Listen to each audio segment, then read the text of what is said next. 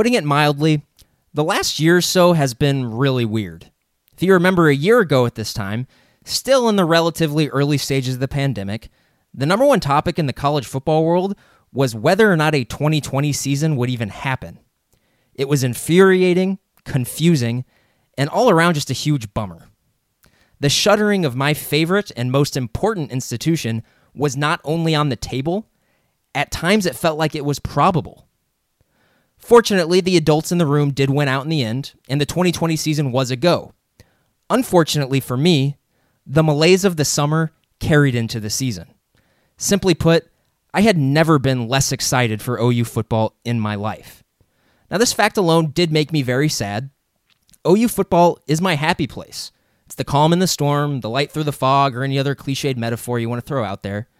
And don't get me wrong, weird, heavily altered OU football is better than no OU football at all, and I'm grateful that the 2020 season was pulled off with relatively few problems. But just like everything else in the age of COVID, college football turned into a weekly reminder of how screwed up everything was. I was still fired up watching OU beat Texas, was fired up watching that defense improve every week, and I was fired up to see a sixth consecutive Big 12 title. But at least for me, that fire that has burned deeply inside for a vast majority of my life was snuffed out a bit during the 2020 season. Much to my chagrin, that feeling lasted into the Cotton Bowl blowout of Florida. It lasted through the cold, dark winter, and I even still felt it a little bit during the spring. And then, the last 2 weeks happened. It's much more than the excitement of OU moving on to greener pastures or the prospects of playing a bunch of new teams in a bunch of new stadiums. For the first time since the pandemic began, we weren't talking about college football in the context of that virus. What the SEC move did was snap the rest of the college football world out of that COVID malaise. We weren't talking about the impact of the pandemic on the sport anymore. We were talking about the health of the sport as an institution. Just like that, the fire in my belly has returned. And just like that, I looked up and it was time for fall camp. Now, the SEC move is fun, and I'm sure we're going to have some residual thoughts about that as the season goes on. But it's time to shift our attention to Oklahoma football for the 2021 season. And that's what we aim to do today. Perhaps it's fitting that OU may have their best team in recent memory during the season that ushers college football into a new era. Always trailblazers, always defining the sport. We wouldn't have it any other way. College football is back, and not a moment too soon. I'm Grant Benson. This is West of Everest. Patrick is the tailback behind Paul Thompson, and Thompson sets to throw.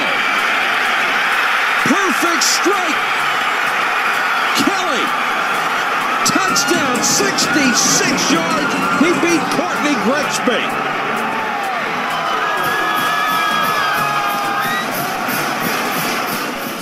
December 2006, the Big 12 championship game in Kansas City. Paul Thompson to Malcolm Kelly on a double move, 66 yards for the touchdown. The Sooners beat Nebraska 21-7, winning their fourth Big 12 title. Fast forward about 15 years, and Oklahoma now has 14 Big 12 championships. What's up, everybody? It's August. We've got football straight ahead of us. OU reports to fall camp on Thursday. First practice is Friday. Coming up on the show today, Grant and I will run through all the interesting storylines surrounding the Sooners as they enter fall camp. Plus, Oklahoma's officially heading to the SEC. All that's left to discover is when will the Sooners say goodbye to the Big 12? We'll save that topic for the end of the podcast. But before we get going, haven't done this in a while. Just want to say thank you to all of you who continue to listen to West of Everest and who continue to jump in and comment and leave us thoughts and takes on the West of Everest Facebook page. And also, if you're bored at all at home or one day or you got some time to pass and you want to leave us some nice things on iTunes, that's great. You can leave us a rating and or a review. I've heard that more positive ratings and reviews helps grow the show within iTunes and also potentially helps more Sooner fans get exposed to the West of Everest podcast. But most importantly, thanks again to all of you who listen every single time we drop a new episode into your podcast players.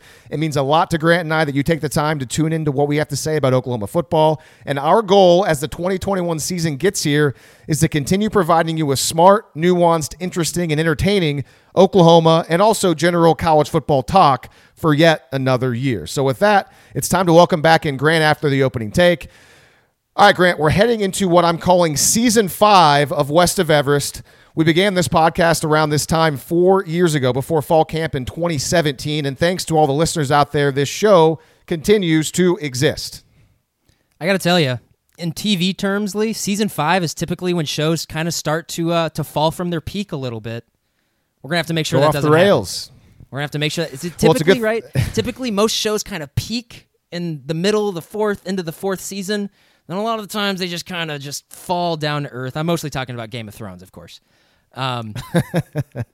We never move on. Let's move on. Yeah. So fortunately, we've had, since this podcast has existed, Oklahoma has been relevant every single year in college football, starting in 2017. I'll be honest with you, man. If we would have done this podcast in let's say 2011 through 2014, was anybody going to be listening to that show? Because I wasn't paying much attention to OU football during that time, but I've heard it was not that fun. At least, I guess you probably watched it all the time because you're a huge fan. I thought it was great. I loved that. I loved those 4 or 5 years. It's like that's actually kind of the funny thing. I'm glad you brought that up. A lot of people talk about the early, the beginning of the 2010s as OU's quote unquote down period in the last couple of decades. Just goes to show you how amazing OU football is, that is a down period. And those that date range that you mentioned, Lee, they only didn't win double-digit games once out of those. And even that season, they really weren't that bad. They just a lot of stuff that went right the year before went wrong in that season. And that just kind of happens sometimes when you're not recruiting at a top 10 level like they weren't anymore at that time. I think it's funny that you brought up 2011. That was the season they started the year number 1. They were number 1 in the country. How did that season end? Who was the quarterback in 2011? Was it Landry? Was Landry Jones still there? Yep, that was Landry's junior season. That season ended with a win over Iowa in the Insight Bowl. That was the Insight Bowl year, and then 2012. Oklahoma was. Is that when they ended up losing to A&M in the Cotton Bowl? Yeah, 22. So they went. They were 10-2 in the regular season that year. Lost to A&M in the Cotton Bowl.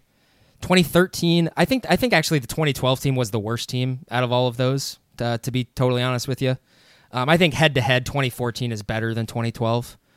The best team out of there was the 2011 team. Maybe not in terms of record and how it happened. I know 2013 they beat Alabama in the Sugar Bowl, of course. But that 2011 team was a top 10 team in the country when Ryan Broyles was healthy. So my main gripe is whatever. No offense, but they were not realistically competing for national championships at that time. Well, I wasn't going to go that way. I'm not sad I missed out on watching a lot of Blake Bell quarterback teams and a lot of Trevor Knight quarterback teams. I saw Trevor Knight at Texas A&M. It was wildly mediocre, and at times above average, but mostly mediocre. And I've seen some old Blake Bell stuff, and that style is not interesting to me. So jumping in with Baker Mayfield, and then what we've seen since then has been a treat to watch. And I'm glad I was kind of dialed out during the post Landry era up until Baker Mayfield. That's all I got. That's the main reason why. Yeah, you weren't missing much during the 2014 season.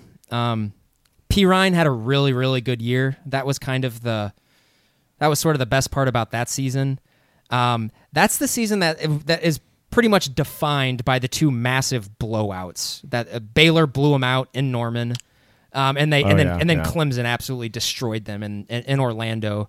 But other than that, they lost, I think, by 8 on the road against TCU, a team that was definitely good enough to be in the playoff that season. And that game was extremely close until the end. TCU iced it on a pick 6 with less than 3 minutes to go in the game. And then the other, I'm trying to think of Kansas State. beat them in Norman that season, which Kansas State definitely had a horseshoe up their butt in that game. That was the one where Michael Honeycutt missed a couple of kicks from inside the 5-yard line, and that was the reason they lost. And that's the reason why you abhor college kickers. That game. It's one of the reasons. And of course, that's also the famous Bedlam re-kick game too. So really, that team probably should have been 10-2 at the end of the regular season, losing to TCU and Baylor. That's probably how good that team was that season. They just had some things go their way. I don't think in terms of like head-to-head roster, I don't think 2014 is the worst team of the last, since 2000. I just don't. It's probably 2005. All right, that is enough reminiscing about the past. Let's get into the present, and that's the 2021 team. Fall camp storylines. We've got 4 topics leading into fall camp, plus a couple of other topics that are more related to a general Oklahoma season preview discussion. We're going to punt those for later because, unfortunately, we have not much time for this episode. We got started a little bit late today, so this is going to be a bit of a shorter podcast, so we're going to save some topics for later, but we're hoping to get through all of the fall camp stuff. I know some of you posted on the West of Evers Facebook page. I'm not sure if we're going to have time to get to all of that. I will try. If not, we will put it in the next episode. So with that, let's begin. Fall camp storylines. Number 1, first prompt I have for you, Grant. From now until week 1, if you are allowed to only cover one and only one storyline, which storyline would it be? All right, so tell me if I'm cheating here for a bit, but I have a sentence here to sum this up. Because like when you ask this question, I think, what's the theme of the season? Like what's kind of like the missing piece to, this potential national championship run that they want to go on? And so here's a sentence I wrote. Can Spencer Rattler and the entire offense as a whole take that next step? That's the storyline. Because if they can do that, especially... Go ahead. So you're saying they need to take the next step in the next month before week 1? Well, so, they need to take it. I mean, that's all throughout the spring, all throughout the off season. Like that's the story. Like I know everyone's this is an all-encompassing storyline though. This is a thing for the entire season. I want to know what you're going to be looking for the storyline in all of fall practice. Oh, okay. Next month. Okay, well, that's why there was other stuff that I put in here just in case you did kind of come back to me. And so because we're going to have plenty of time to talk more and more about the first thing you just said. Sure, yeah, of course. And so here's the thing. Spencer Rattler is the key to this season. We can get into that later. If we're talking about like a storyline, I'm looking at the offensive line. I think that's the most compelling thing because what we have right now in the offensive line, we have Wanya Morris, we have Anton Harrison, we have Eric Swinson. Who of those two are going to be the starters? I don't think we know. And also you can throw in Tyrese Robinson and Chris Murray there. I don't think we have any idea who's going to start in those positions. I think everyone assumes that it's going to be Morris and Harrison. There's been a lot of things that I've heard over the offseason from coaches and also just looking at how good Swinson was in the second half of last season. Surprisingly good if you go and look at the numbers. It wouldn't surprise me at all if Swinson is one of those guys. We can talk about whether or not it's a good development or not. But I think, that's clearly the biggest thing. I think if you're last season, I think the offensive line was probably the most inconsistent part of the team. It was the running backs until Ramondre came back. But once Ramondre came back, that position was completely solidified. They kind of go hand in hand, though, don't they? The O-line and running backs, they're kind of... You're right. Ramondre made that offensive line look a lot better than TJ Pleasure and Seth McGowan did, and Marcus Major at times. So... I'm really going to be looking at the offensive line, especially with those 5 names I mentioned. What happens with Swinson, Harrison, Morris, Murray, and Robinson? How's that going to shake out? I think we're going to see all 5 of those guys a ton this year.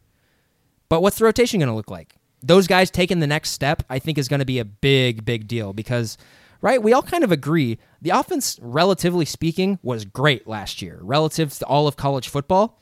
From the heights of 16, 17, 18, and 19, I think they very obviously took a step back last season.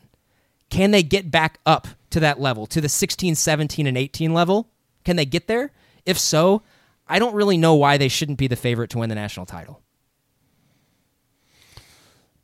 So, again, we've debated this before on this podcast. 17, 18, sure, offensive-wise. I like the 2020 offense in a lot of ways a lot more than the 2019 offense. The 2019 offense was really good for the first half of the year. After that, it was one-dimensional. It made me want to throw up a lot of the time because Jalen Hurts couldn't throw the ball anymore. He couldn't. Yeah, even though the early on in the year Rattler was kind of hit and miss, even though I think he was really good for the most part the entire season. He was a lot more dynamic, and the offense, I think, was a lot more consistent from beginning to end in 2020, even with the running back situation being kind of in flux.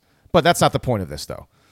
Do you want to comment? Oh, I mean, I disagree with you. I think 2020 had a higher ceiling than 2019, but results, 2019 was clearly a better offense. I mean, I don't think there's like your opinions for about Jalen Hurts notwithstanding. Like the actual, like what happened on the field, the 2019 I thought was clearly a better offense. That team led the country in yards per play. LSU didn't. Oh, I think you need to double check that. You can go double check it, my man. Well, I got a whole thing here to talk about my storyline, so you can double check as I get into it. And I think your storyline is perfect because mine is very similar, but it's more precise than your one storyline to watch for. And by the way, I do have some honorable mention storylines that I'll throw in at the end, but mine is, did Andrew Raym actually win the starting center job during the spring? And since UCLA transfer Chris Murray was always assumed to win that job, if Raym is indeed the starter, does that mean that Andrew Raym is another potentially elite center like Creed Humphrey, or does that just mean that Chris Murray isn't all that great at center and is actually better somewhere else? So my main storyline is Andrew Raym already the starting center? And if not, does he get beat out? Or is he potentially as good as Creed Humphrey, or like kind of in that line? Or is it just by necessity that nobody else is good enough to beat him out? So that's what I'm interested to see, if he actually is the guy that wins the job. That's interesting. I like that. I like that a lot. I suppose if I was going to take your theme there, just to get a little more specific, I would say, one of the things I'm probably really going to have a keen eye out for is Anton Harrison that dude? Is he? You heard what Lincoln Riley said, I think, last week at like the luncheon or whatever it was. He mentioned Anton Harrison by name and said he's one of the most gifted linemen they've ever had come through here. I don't really think you say that with a grain of salt. You say that if it's true and people like understand that and know that in that building. I'm excited, and I thought when we saw Anton Harrison last year, he looks pretty good, pretty much at all times when he was out there. What's he going to look like with a full offseason? I don't know. And a more normal offseason than last year. I guess, yeah. Of those 5 offensive linemen I mentioned, I'd be pretty comfortable going out on a limb and saying the only guy I'm positive is going to be a starter is Anton Harrison. That's when I'm fairly certain he's going to start. Interesting. I'll say this right now. I'm pretty confident Raym's going to start. Same here. Sorry, I didn't comment on what you said. I think my opinion, I think he's won the starting job. I heard, like, it was crazy because out of nowhere, like 4 or 5 days before the spring game, all of a sudden Andrew Raym's talking to the media and he says, "Yeah, I'm taking reps with the first team at center." And I remember hearing him say that, thinking like, wait a second, he just said he's the starting center right now? And sure enough, the spring game comes that Saturday, and Grant, you and I were both there at Owen Field, and Andrew Raym trots out there as the starting center with the first team offense with that first series. And just a refresher of the starting offensive line in the spring game, from left to right, it was Wanye Morris, Marquise Hayes, Raym, Chris Murray, Eric Swinson. And there was 2 potential starters that were held out of the spring game, and that was Tyrese Robinson and the aforementioned Anton Harrison. And I also believe that transfer Robert Conjul did not play in the spring game as well. And so that's 8 players right there. 8 players that makes you think, man, Oklahoma's depth on the offensive line is fantastic. It looks fantastic, at least on paper right now. And so the biggest question mark, though, for me, and this goes back to what I started with, since Creed Humphrey declared for the NFL draft, we've wondered who's going to be the center. Who's going to take a spot? Because he has been there, a steady force for the last 3 years. And I know, according to a lot of people who know more about offensive line play than I do, his Creed's play maybe diminished over time and or was a bit inconsistent, but I think that was always relative to the bar he set for himself as a freshman, his first year starting, and he ended up being a second-round draft pick, a high second-round pick. He could have been a first-round pick potentially. He was projected as one up until the last year, and so, depending on how things shake out in Kansas City, he might be snapping the ball to Pat Mahomes for his entire career. I mean, he's got a great situation, but I want to know and I want to see some great rapport between whoever plays center and whoever plays quarterback. I think it's going to be Rame. So hopefully Rame and Spencer Rattler are just best buds. And obviously you get bonus points if your center is a pretty good leader. Since Oklahoma has a lot of veterans on the offensive line, maybe you don't need Rame to be some sort of vocal leader. But if he's that dude, as people like to say, maybe he becomes a leader anyways if he gets that starting job and he's vocal and he can point everything out. But mostly I'll settle for good chemistry between the center and Rattler, and also just no bad snaps. So that's my main storyline, though. I'll be honest with you. I didn't even think of Andrew Rame when I was going through these because in my mind, that's where he is. He's the center. It's probably naive on my part just to not even think about it and just assume that's going to be okay, especially when you're replacing Creed Humphrey. But I can only go on feeling, right? And I really don't feel like that's going to be an issue this year. I think he's going to be fine. I'm much more concerned about the tackles because I think that's more important. Put it this way. In 2017, Eric Swinson was a center. He was a veteran. Eric Swinson he was not a highly touted recruit from what I understand. He was a guy he was a blue chip. Oh, he was a blue chipper? He was a 4-star guy, yeah. Oh, well, okay, never mind then. Not like a Forget super. My point. He wasn't like ranked. Like he was a 4-star, but like wasn't in the top 250 or something like that. He was. The word on Swinson was that he was a late. Basically, Michigan kicked him out of the recruiting class. He was a late. My bad. What did I say? Swinson. My bad. I'm sorry. I said the wrong guy. I was going back to 2017. Eric Wren. Oh, Eric Wren. Yeah, he was a walk-on. My bad. He was a walk-on. Okay, yes, you're right about Swinson. I said the wrong thing. That's my mistake. I meant to talk about Wren. And so my point was going to be Eric Wren, 2017, walk-on, veteran player, performed admirably with Baker Mayfield. He was good. That offensive line was really good in 2017. You got Creed Humphrey, who's got a lot more talent, and Andrew Rame is built more like a Creed Humphrey, where a blue chipper type recruit. Not that it matters that much, but a local guy in Oklahoma like Creed Humphrey was. So when you say that you're not that worried about it and you think he'll be fine, I'm kind of with you because it makes sense. I mean, especially if he's able to jump that far ahead in the spring and basically take over that job. And the question is, will he be able to hold on to that job now that we're getting closer to the season? He's a highly touted guy. He really is. And just to give you a little bit of OU football history, because I know you weren't super paying attention at that point yet, Eric Wren actually he replaced Jonathan Alvarez at center in the TCU game in 2016. So that I think was the fourth game of the season. Kind of the sticking point of that game was it was the game that Wren replaced Alvarez at center, and also that was the game where they first inserted Ben Powers into the starting offensive line, and they didn't lose another game the rest of the season. They didn't lose again until they lost to Iowa State in 2017. Oh, how dare you bring up that game? All right, I got some honorable mention storylines I'm paying attention to. So if you have any other storylines you want to throw out there, you can do it here in a second. My honorable mention, first one, is Oklahoma's running backs room going to grow? AKA, are they going to add any more players? It's almost start of fall camp. They haven't, as far as I know. I don't know if they're going to add anybody else, but I'm curious to see if that room is going to grow. Is it possible to grow once fall camp starts? I don't know. That's a position where they only have 4 scholarship guys, and so that the running back room that is there. Second one, they only have 3 scholarship guys. I think Knowles right now is the 4th stringer, isn't he? I think the only scholarship guys they have are Gray, Brooks, and Bradford. Well, no, Marcus Major is still there. He's a scholarship guy. I forgot about Major. I'm sorry, Marcus. Yeah, but still, that's only 4, and as fall camp goes on, well, I don't know. I mean, you got attrition. Obviously you don't want any injuries, but that's a little dangerous. I mean, going in there, we know how Oklahoma was thin at running back a season ago. We're really excited about the top 2 guys, after that, it's like, I don't know.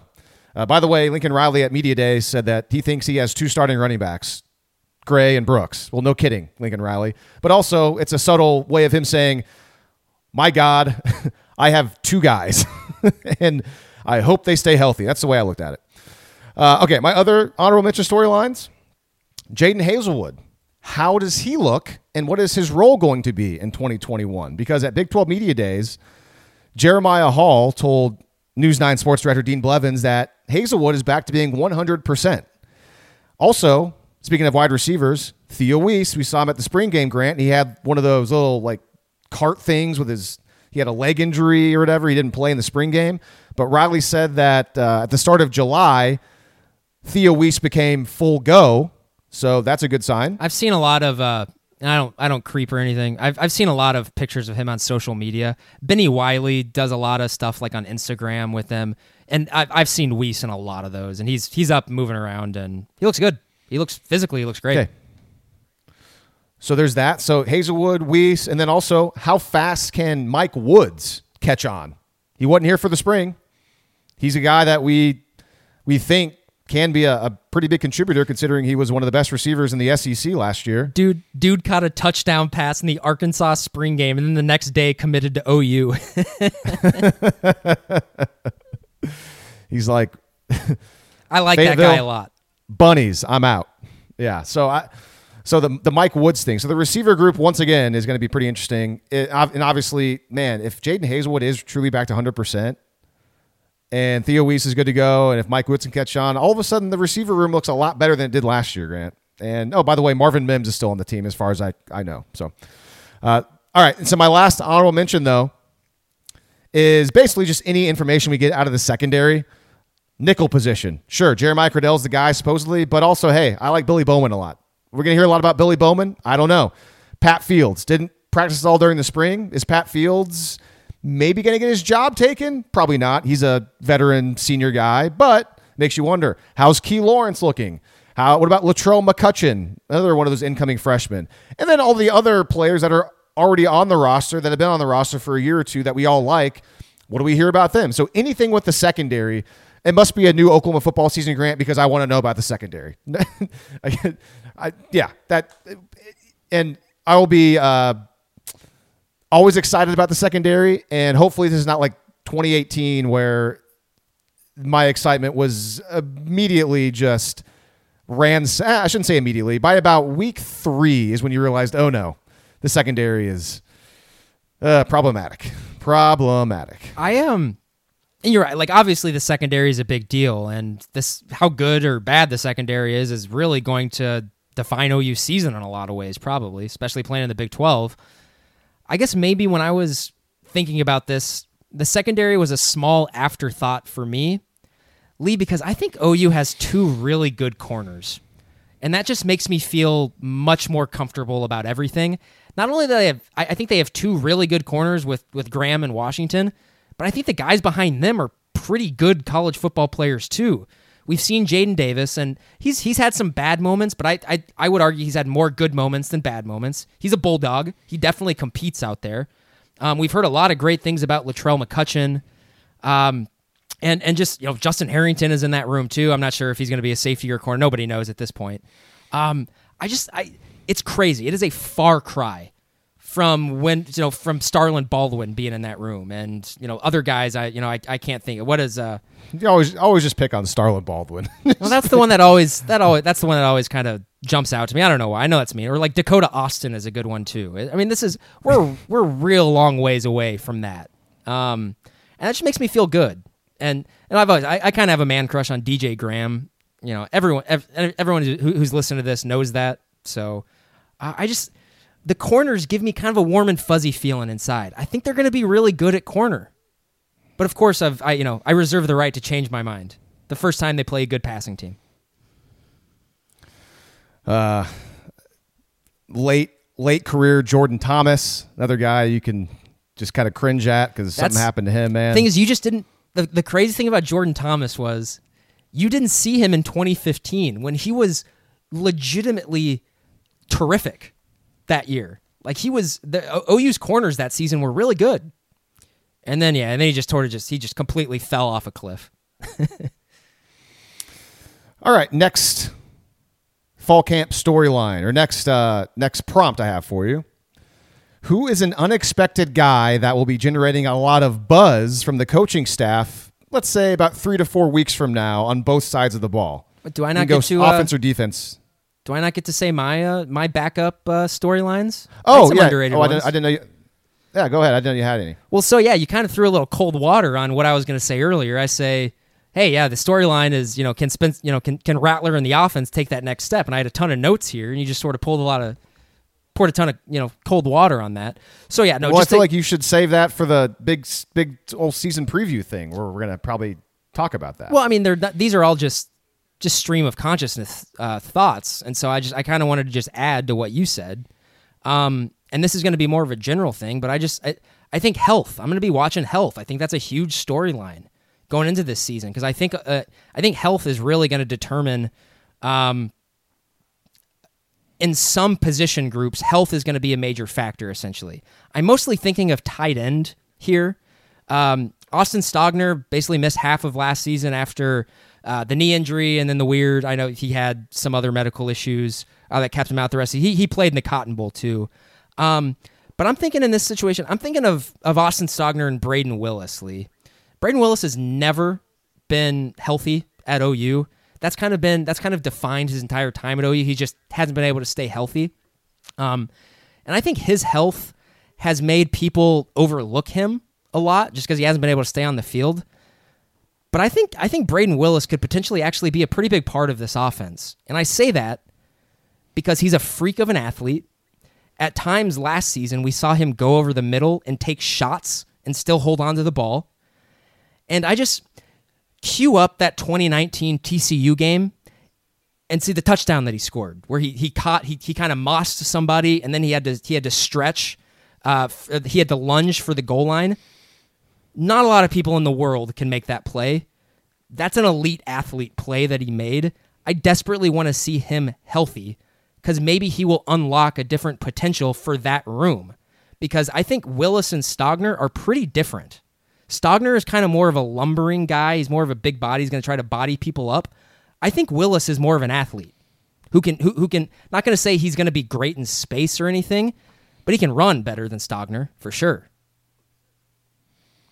Yeah, I love Braden Willis, and everything you say is correct. It's just with him, it's always got a giant asterisk because he's never on the field. So I don't necessarily overlook him. It's just at this point, I feel like it's just a bonus if he's on the field, because he's very rarely been out there.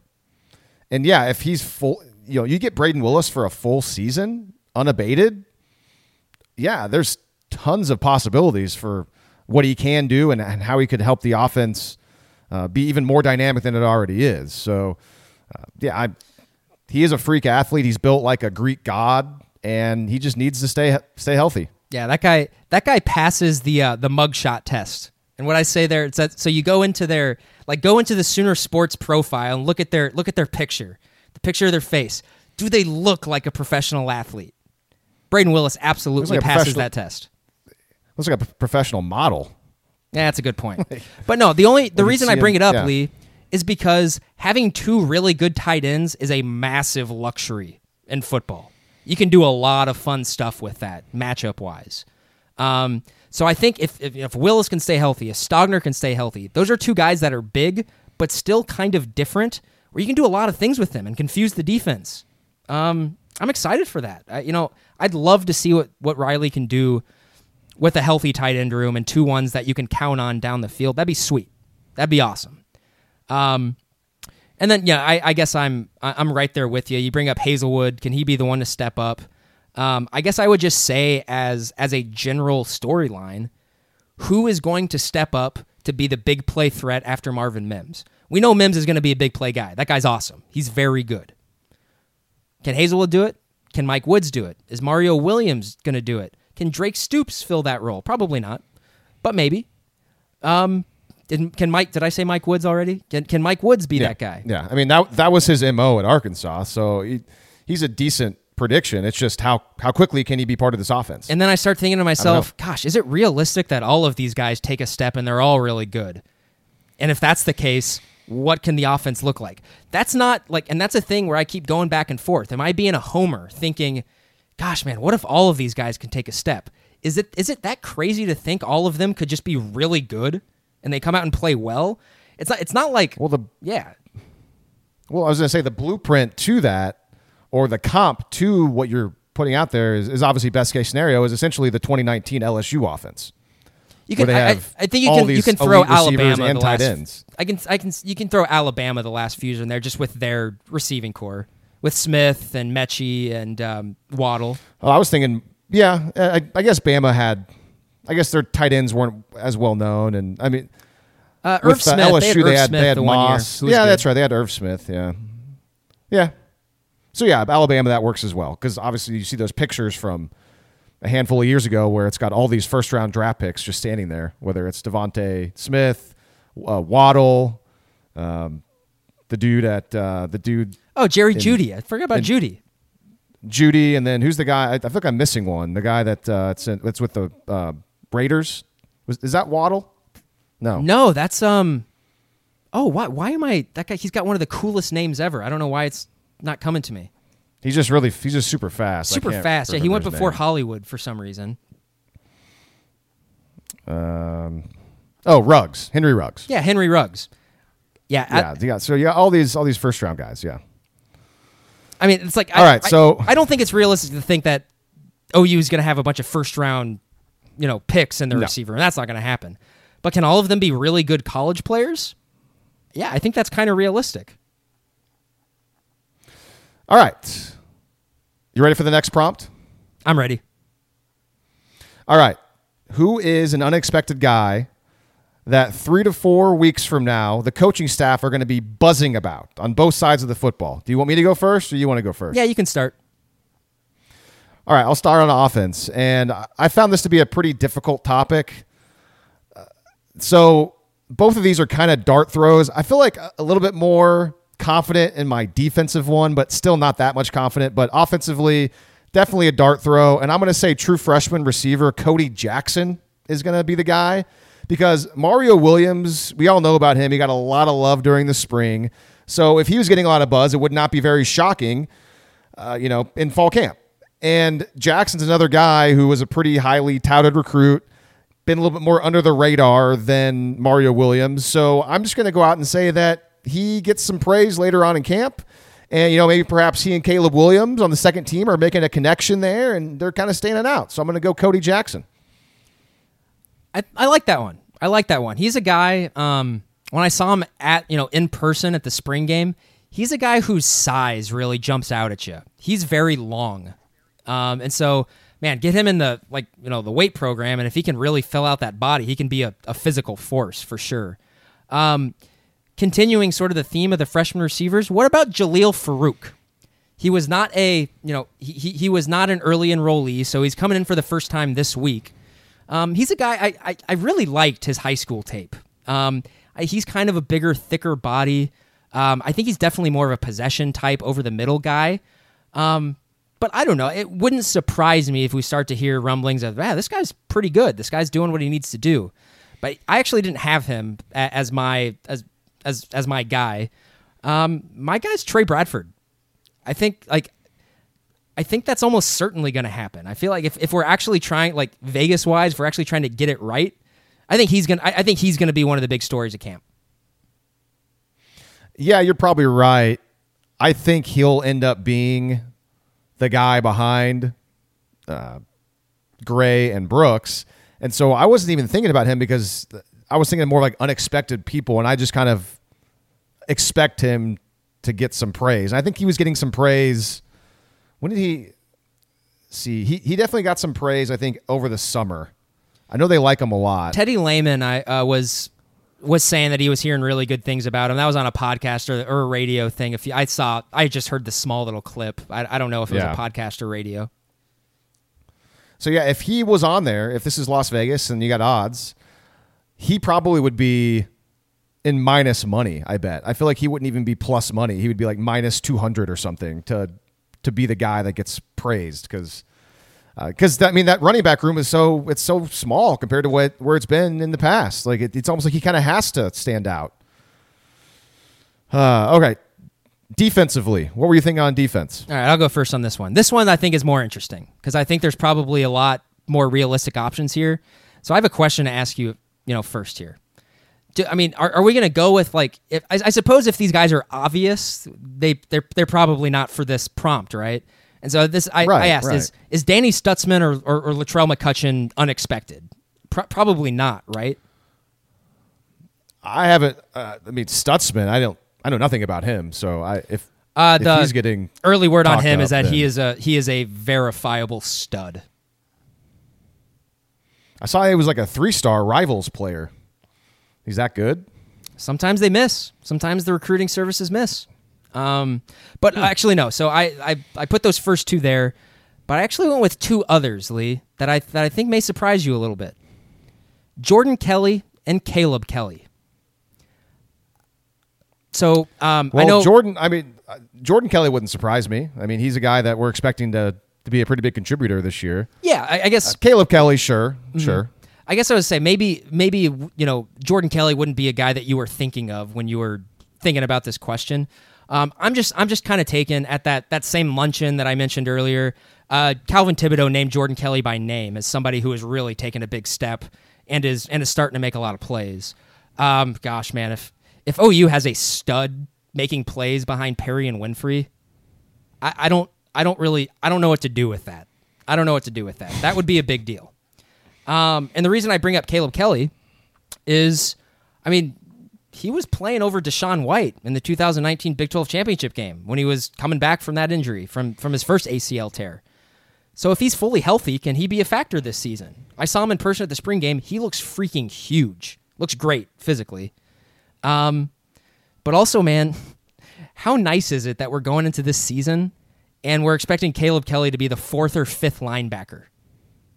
I think that's definitely a testament to the talent infusion, especially on the defensive side of the ball. That is outstanding. That a guy like Caleb Kelly, and Kelly's been when he's been out there, he's been fine. He's had some really good moments. He's had some not so great moments. But if he's he's potentially your 3rd string linebacker. That's awesome. That is awesome. Yeah, and according to Caleb Kelly, when he spoke during the spring, I want to say it was a spring, and he always does really well with the media, and he's a media guy. He was working within OU Gaylord College, and that's where I graduated from, and he was always, you all might know that, he would help out, and he would kind of be behind the scenes during press conferences and working with the students there, so he kind of has a media background, more so than a lot of college kids. He kind of wants to do it. Point being, he's very good at explaining himself. He's very good at talking. He goes into detail. He knows what we're looking for as media when we ask him questions. But according to him, he said that before he got hurt, the last time he tore his ACL again, or whatever it was, he was starting in camp like a year ago. He was a starter. And so maybe he's going to be a starter as well. And as long as he doesn't get hurt, maybe Caleb Kelly actually will be starting. He lost his job because he got hurt last year. I will say if Caleb Kelly is starting on this team, I will be very surprised. That's nothing against Caleb Kelly. It's more of I think David Igwebu and Brian Asamoah are really good. And I don't. I think it would be a testament to how good Kelly is. Yeah, I think the highs of Igwebu and Asamoah that we saw last year are greater than the highs that we've seen from Kelly throughout his entire year. That's my opinion. But I would love to see Caleb Kelly just kind of explode out of nowhere and have a great season. That's one of those things where if OU can have some other guys develop and sort of emerge as really good players, that just allows Alex Grinch to do a bunch more creative things if he doesn't have to worry about other guys' responsibilities and covering up their deficiencies. So maybe Caleb Kelly can be sort of a shock trooper in that sense. Are all the other guys around him taking care of their business so Caleb Kelly can just run around and I guess be like a heat-seeking missile like Kenneth Murray was? I don't know. We'll see.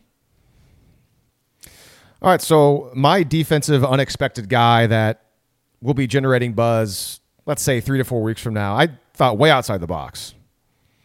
And by outside the box, definitely a guy that nobody really thinks a lot about on the defensive side of the ball. And so I'm going to go with linebacker Jamal Morris. It's his third year in the program. We all know he was a safety at first. Last year, he transitioned to linebacker. All he's known is Alex Grinch and Brian Odom as his position coaches. So, in theory, he could be developing into an under-the-radar contributor at linebacker. And everyone knows about Asamoah. Everyone knows about Ugwoegbu, Deshaun White, Caleb Kelly, even Shane Witter. That's a popular guy getting a lot of buzz. And Morris is mostly an afterthought. Brian Odom said some nice things about him in the spring. So my defensive dart throw is going to be Jamal Morris. And again, way outside the box with that one. Yeah, Jamal Morris, everyone was pretty pumped when he signed with the Sooners, which is understandable. He's a 4-star defensive guy, so everyone was pumped. And he came out of high school as a safety, especially at that position. That's why everyone was excited. I don't know if Jamal Morris is ever really going to contribute here. I don't know. Like, obviously, I hope he comes out of nowhere and is really good and has a good season and contributes. But when I look at Jamal Morris, that's another one of those things. When I talk about the talent infusion, I look at someone like Jamal Morris, and I use that as a marker for, man, this program is just at a different level than it was, a handful of years ago. I feel like in 2014, 2015, you get a 4-star defensive guy. They're bringing him in, and they're going to rely on him to do a lot of things for the defense. The fact that he's now he was moved to linebacker, and he's probably 6th in line, I would guess, behind Meade at linebacker, or 7th.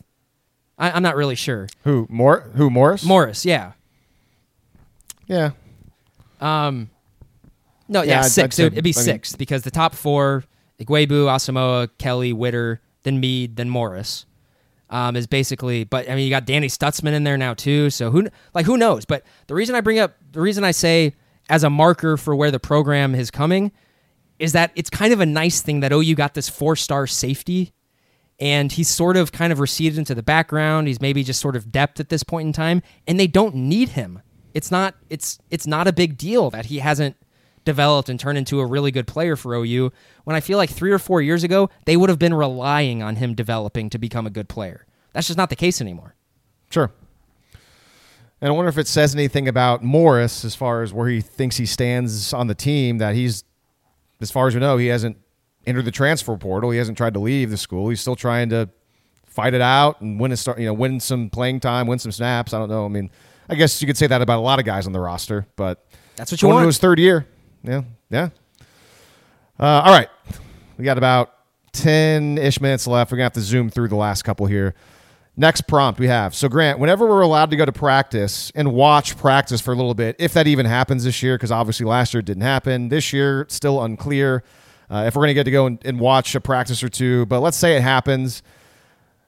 All eyes are going to be on either this position group or this player. Your answer. It's going to be the receivers versus the DBs, man. That's what it has to be. That's what it has to be. And I guess I have one little blurb here. If OU can be very good at both of these position groups, I don't think that's a stretch at all. Both of these position groups can be very good. There's no one on OU's schedule currently who can compete with this team, period. I agree with that. Because, yeah, I mean, both of those position groups on opposite sides of the ball have since we've been watching, at least I've been paying attention. This podcast has happened, have not consistently been really good. That hasn't happened, obviously, and mainly it's the defense, it's the secondary. But even last year, the wide receivers they came up short, and Lincoln Riley made sure they knew about it. For me, I decided to go with a player. So if I'm able to get out there for the open practice, sometimes with my schedule, I can't make it. We'll see. Hopefully I can. First person I'm looking at, Austin Stogner. What's he look like? Is he 100%? How's he walking? How's he moving? How's he running? He's a big deal this year. He missed. Yep. Last season, we all know he missed almost 8 weeks, and that was a total of 3 games. And then he came back. He played in the Cotton Bowl a little bit against Florida, had 1 catch in that game. Minimal action, had that sleeve on his leg. Didn't look like he was fully healthy, but in there just to be in there, which is great. I'm glad he wanted to do that. Glad he wanted to get out there. And we all know he's a huge weapon for Rattler. He's a huge weapon for this offense. So his health is just so very important, especially when you mentioned Braden Willis earlier. Braden Willis has been on and off this field. I mean, both tight ends now have potential health problems. Hopefully they don't. Hopefully that's wrong. So when I get inside practice, if I'm able to get inside practice, my eyes will definitely be on how Austin Stogner is moving around out there. I think there is a reality, right, where Stogner's the number 2 guy on this team, right? I mean, that's another thing that wouldn't shock me. I don't think that's likely, but I don't think it would surprise anyone. As bad as they say it was. Yeah. All right. Lastly, in the fall camp storyline prompts, and again, we're going to save a lot of these other questions we have on our rundown for later because we got to get out of here because of time. Of the presumed starters, who would you be least surprised to see lose their job in fall camp? And you can pick between offense, defense, both. I just have one guy in my mind, but sure. So Pat Fields is too easy. I think that's kind of the one that everyone would sort of jump to right away. I'm gonna stay with the secondary theme, and I'm gonna say Jeremiah Cradell. I don't think that would surprise anyone if his job gets taken throughout the course of the season. Yeah, you're right. I did Pat Fields, but I'm going to qualify it though, and I kind of briefly touched on it earlier in the episode.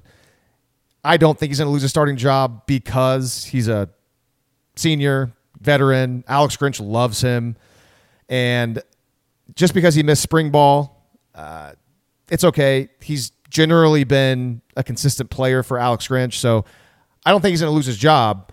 That being said, we all know that Alex Grinch plays a ton of players on defense, and so plenty of other players are going to get snaps in the secondary. And so even though Pat Fields is going to be the starter week 1, those position battles are going to continue into the early part of the season until Alex Grinch sees what he wants to see fully. And if you ask Alex Grinch, guaranteed say, for the entirety of the season, I want to be able to rotate in and out guys all the time. Because he loves that. He wants to keep people fresh. He would love to be able to mix in and out corners and safeties. But at the same time, though, that would be a tough thing because what if a guy is really good? You're not going to want to take him off the field. Like, obviously, Parnell Motley never left the field when he was out there. DTY and Pat Fields never left the field for 2019. DTY very rarely ever leaves the field in 2020. So, would it surprise you if DTY lost his job? Yeah, I would be. Yeah, I would be too. Yeah. And I talked about this earlier podcast months ago, or maybe weeks ago, but another reason why it wouldn't be crazy for Pat Fields to lose his job. Pat Fields, remember I did the whole rewatch thing, my 2019 and 2020 defensive back rewatch. And in 2019, we saw two different Pat Fields in those 2 years. In 2019, he was one of the best players in Oklahoma's secondary, according to my grading system. Only Parnell Motley graded out higher in 2019. But last year in 2020, Fields graded out as Oklahoma's worst defensive back on my grading scale. He was one of only 2 players who were in the negative points, and the other guy was Buki, who was no longer on this team. So he did not play that well last year. Pat Fields didn't. To be fair to those guys, though, and I want to just put it into context, the big reason why they're in negative points came from one game. That Iowa State game in October. They were both not good in that game, and they got a lot of demerits, and they were never able to really make up for it the rest of the season. It was a whole lot of just either nothing, they didn't really do much, or had a kind of a bad game and maybe 1 or 2 good plays. But the best grades I gave last year, Trey Norwood had the best grade, didn't even play the full season, had the best grade, followed by Woody Washington and followed by DJ Graham. And 2 of those 3 guys are coming back, and I think DTY was right behind Graham. So yeah, I think DTY is sort of destined's not the right word, but I think he's sort of poised to have, and you're not going to know that, but he's kind of poised to have like a Quentin Hayes / Gabe Lynn / Stephen Parker type of senior season. And DTY was better than those first 2 guys mentioned throughout his career until their senior seasons. But DTY was terrific in 2019. And I saw, last year I don't think we saw him flash as much. So I'm kind of hoping that he puts it all together a little more. We know he's good in the box. Can he be better in coverage? Can he be better, tackling in the open field? because a lot of times he kind of tries to deliver those massive killer hits. Sometimes he misses. So, but I think DTY is safe. It would surprise me if he loses his job. Man, I had another interesting thing to say about Fields, but I totally. Oh, you mentioned the Iowa State game from last season in Ames, and that, of course, that's the last game they lost as a program. I really hope that game is still fresh in their mind and still is brought up in the building. I really hope it is. Because Iowa State has kind of used that game as their launching off point to basically think that they're the cat's pajamas. And OU played just very poorly in that game. And you know who didn't play poorly? Rattler? Spencer Rattler, with the exception of his last pick, which is a really poor decision. So I'm just saying, I hope, and it wouldn't shock me if that game is still very, very much on their mind and they use it as motivation inside the building. I hope they do. Because that game would piss me off. If I was on that team, that game would endlessly piss me off. Oh, if I'm a secondary player for Oklahoma, I'm watching film of that all the time just to get my blood boiling over and over again. Especially if I'm Pat Fields. Even though he never wants to watch it again, all those picks he dropped, you got to, man, and just be mad and just make you work even harder. Because my God, that was Brock Purdy just saying, "Here, take it." Oh, nope, we don't want it. By the way, you mentioned DTY and tackling. 2019, I marked him down for 7 missed tackles. Last year, 3.5. Nice. So he good good pull. tackling last year. Good pull. Granted, they did play what, two fewer games last season, or 3? 3. So they usually play 14. It also could have factored right? in. Yeah. With the conference championship, it's 14. Yeah. Yeah. So DTY, he graded out 2019, 2020 about the same. He had a lot more good plays in 2019. So when you say he was fantastic in 2019, he had a lot more graded good plays by my standard. He didn't have as many good plays in 2020, but he only had, when I counted, only 2 bad plays the entire year. Steady Eddie, DTY. And then you throw in the 3.5 missed tackles. So missed tackles aren't good. So if you want to say technically, I switched up bad plays and missed tackles to be 2 separate categories just to keep track of missed tackles. But either way, very consistent player, did his job, very good. We have so many more things we wanted to get to in this show, but we just don't have time to. So we're going to hold on to it, and we're going to talk about it next week. And also, by the time we get to next week, we're going to have spring practice. We're going to have comments from people. We're going to maybe have some updates on how things are going in the first few days. So we're going to have a lot of stuff to talk about, and that includes Oklahoma to SEC stuff. We have some viewer. We have some listener questions on that and thoughts on fall camp. So there's a lot of content we didn't get to. We apologize, but we will get to you guys later. I'm excited to. I'm not sure if we're planning. We've done this in the past, but I'm kind of excited to dig in to some of the teams that are on their schedule, maybe a little bit. Do just kind of a small little preview of those guys, just maybe our thoughts about them. That's something I'm really excited for, just because this season of college football is going to be really, really unique in the sense that there's just a ton of returning production this season everywhere, like at every program everywhere, except for Alabama, Ohio State, and Clemson. So that's pretty great. So I don't know. I'm so excited for this season. This is going to be a great year of college football.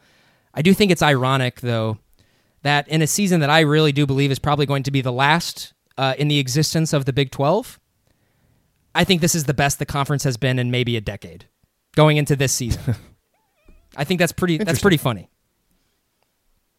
Very interesting. So, yeah, we'll have to get into that at some point. We got about a month. September 4th at Tulane. We're by the time you listen to this podcast, we're about a month away. We're August 4th. Yeah, that makes sense. All right. So we'll be back next week. Until then, for Grant, I am Lee. This is West of Everest.